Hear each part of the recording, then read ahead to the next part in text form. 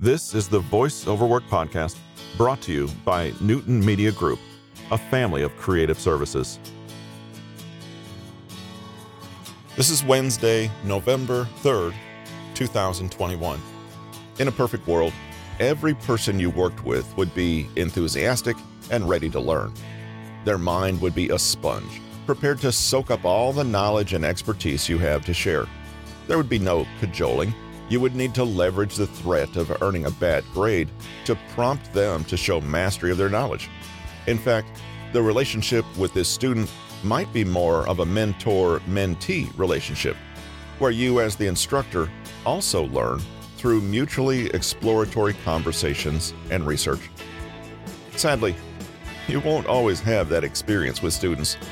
Some students will be motivated to learn only to earn grades that please their parents and allow them certain privileges after their report card is sent home every quarter. When my son was in grade school, he had classmates whose parents paid him money for his grades. $10 for every A, $5 for every B, and $2 for every C. Other students you'll encounter won't have any motivation to learn at all. They find school to be a waste of time, and they simply attend because it is a mandate set forth by their parents. Some of those parents may also have such little value for education that only the threat of a visit from the truancy officer keeps the child in school. So, how can you know what motivates each student?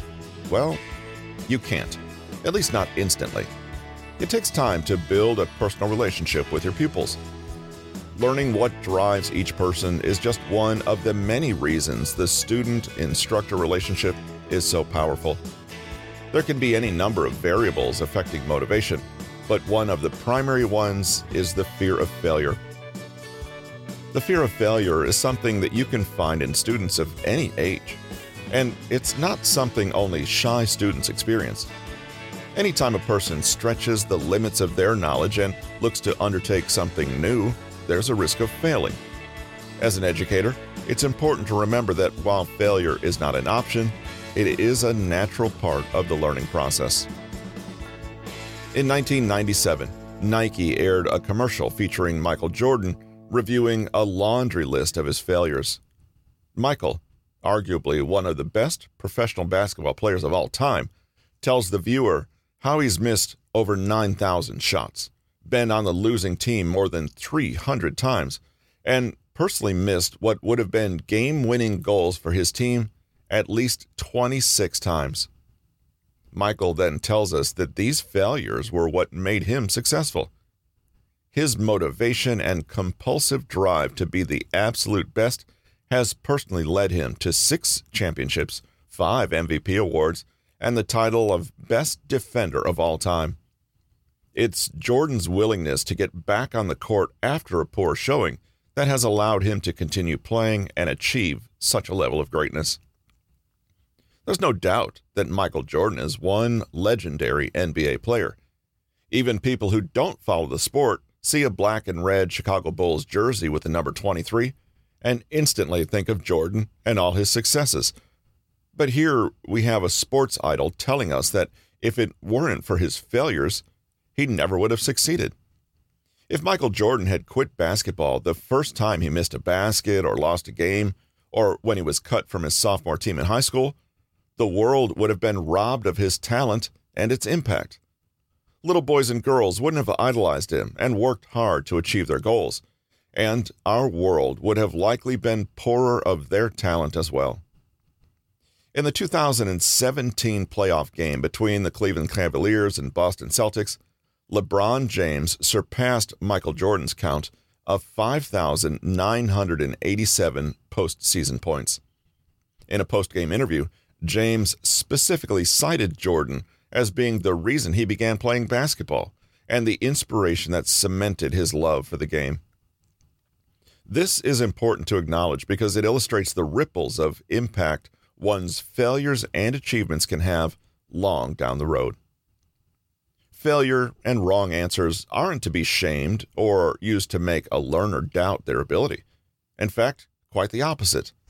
Both the educator and learner should view errors and mistakes as opportunities to grow and further develop the requisite knowledge and skills. As an educator, help your students see this. Be aware that instructors who belittle the student after a failure will stamp out the desire to learn faster than anything else in this world. If you tell a person he or she is inadequate and too stupid to ever learn something, or make fun of a person for a simple error, don't be surprised if that criticism becomes a self-fulfilling prophecy.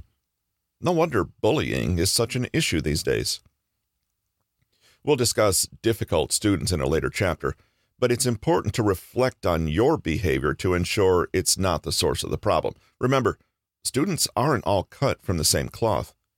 You might need to vary your teaching style to meet the needs of your learner. An example might be a personal trainer with two different clients. Client A may be motivated by an upcoming event like a wedding and prefer his or her trainer to really get into the exercises with them. So when the trainer yells, "Amy, keep going. You're going to look great in that wedding dress," that may work great for client A. But it may be a huge problem for client B, who doesn't want any extra attention drawn to him. He's just working out with a trainer to lose the few pounds he gained during quarantine. Intrinsic and extrinsic motivation. In addition to a wide and varying range of motivations for students, there are also different sources for motivation. Extrinsic motivation flares up from an outside source, such as the need to eat and pay rent being the motivation for holding a steady job. On the other hand, intrinsic motivation comes from within. My intrinsic desire to breed and raise English Springer Spaniels, for example, is due to my undying love for the breed. When we think about intrinsic and extrinsic motivation in a learner-educated situation, the concepts apply differently to children versus adults. Often, the things children are compelled to learn are thrust upon them by schools, parents, and supervisors for older children who work, and they get little choice in what they're taught and the methodology used. Much of the motivation here is extrinsic, and while lessons can be designed to be fun and not feel like a chore, the motivation to learn is still being pushed upon the child by an outside force. Adults, however, get a lot more freedom in selecting what they learn and how.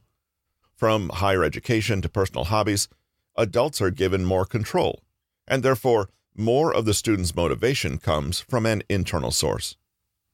While nearly all four-year college degrees require a certain number of general education courses that are presumably meeting particular requirements across numerous university curricula, students often have the option to choose any two science, any two math, and any two language and composition courses.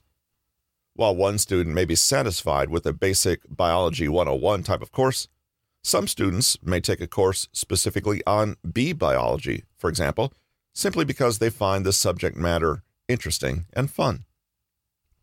As adults, we can choose to spend our money and time any way we wish. If we want to learn a new hobby, even one that is costly like golf or learning a musical instrument, we can choose to do so with little input from others. Some children may get the option to choose their post-school interests. Others may be limited by their parents' finances and values. When I was in primary school, my parents paid for me to take piano lessons in our small town. When I'd been taking lessons for 5 or 6 years, I no longer wanted to continue, but my parents insisted I stick with it. I did as they instructed, but today I could not likely play more than a few notes of any song, as I really had no passion for the instrument. I find it important to keep the difference between extrinsic and intrinsic motivation in mind while teaching. When we want to spark interest toward our subject in a child who is clearly externally forced to attend our classes, we need to use empathy first and foremost. To some, it can mean a lot if we genuinely assure them that we know attending our class may feel like a chore. The kid will probably agree. The next step is to get to know this student a bit. Get interested in what he likes. So just ask, what would you like to do or to learn instead? After some, usually sweet pouting, the child will tell us what they actually like. This is the moment when we need to use our creativity skill, and we need to use it fast.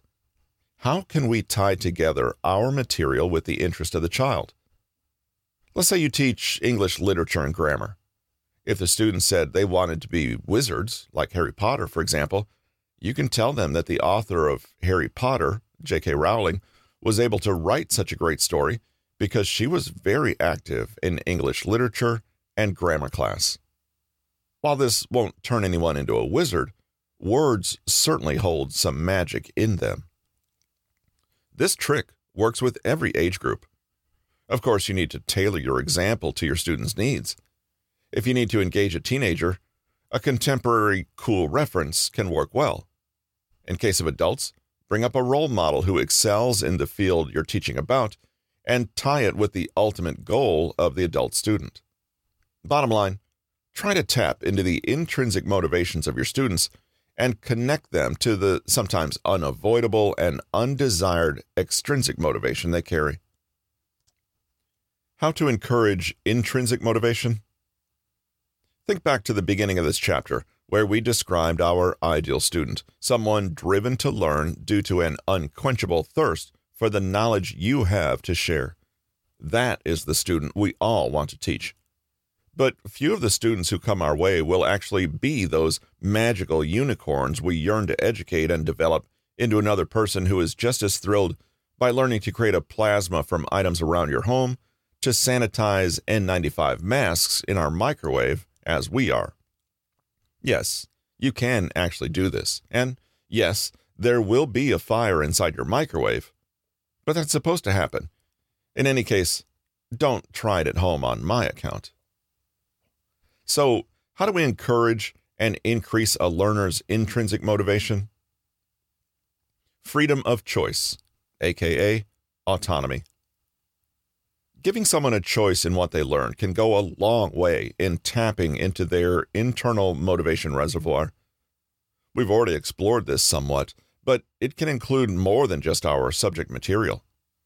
Think about providing students with the freedom of choice in selecting which learning style fits them best. When students can choose between a visual, auditory, or tactile approach, they will instinctively select the style that is easiest for them to work with and understand. This can be especially helpful when working with those who have learning disabilities.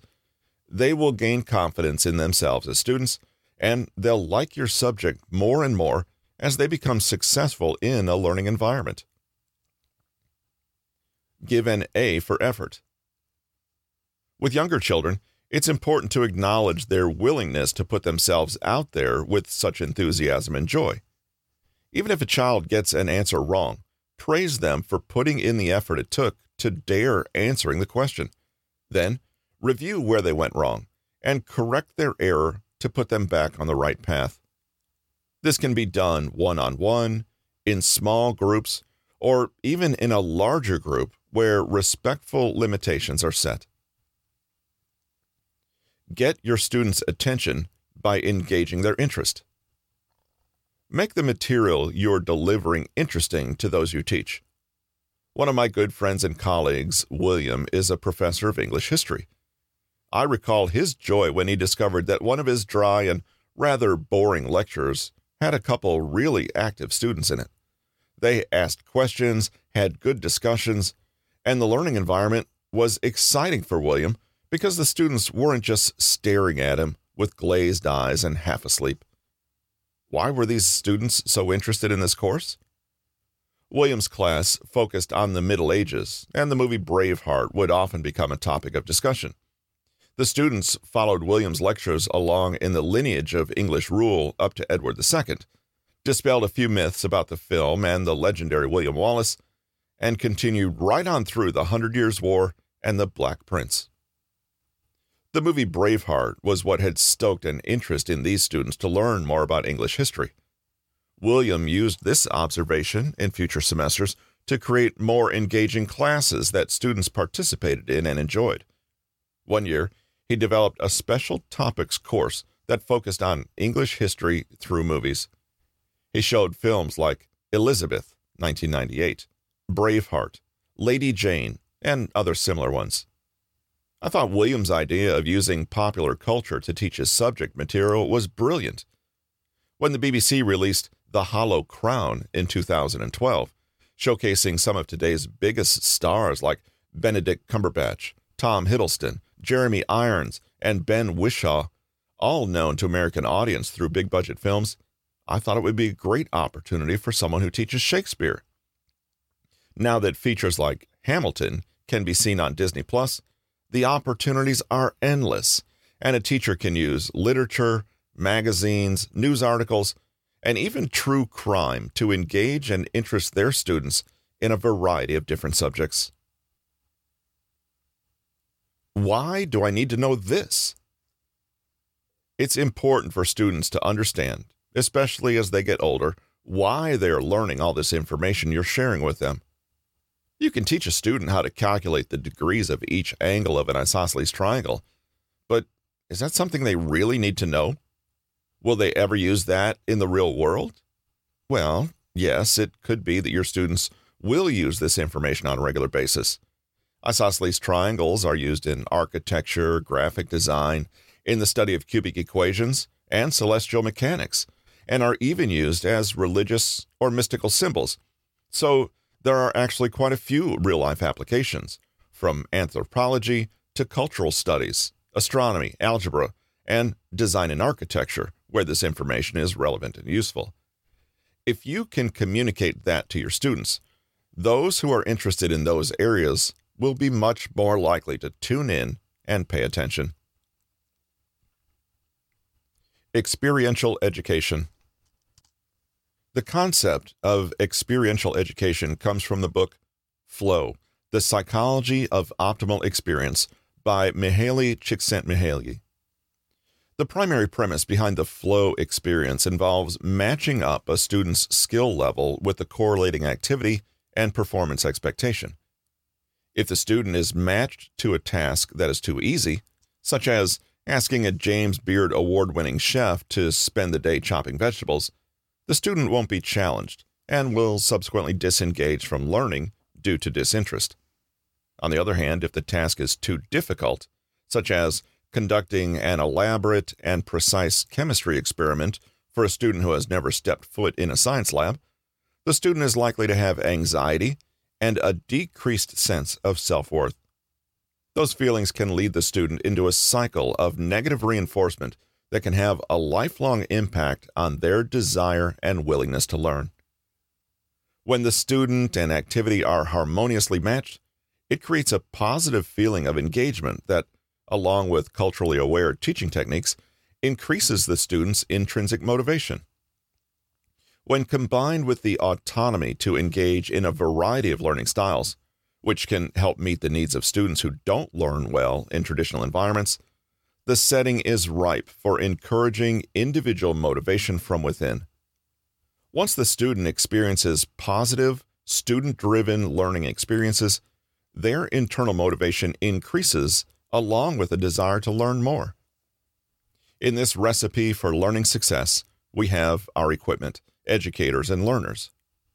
We've discussed what our ideal traits and qualities are in each of these groups, and we've identified some important factors related to understanding and encouraging student motivation, as well as understanding the mistakes we can make as educators that lead students to disengage from the learning process.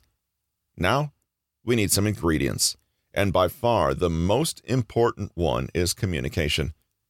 In our next chapter, we'll delve into why teaching with clarity is so crucial to learning. The art of effective teaching. Balance different learning needs, communicate with clarity, motivate, engage, and empower. Written by Gunnar Stevenson, narrated by Russell Newton.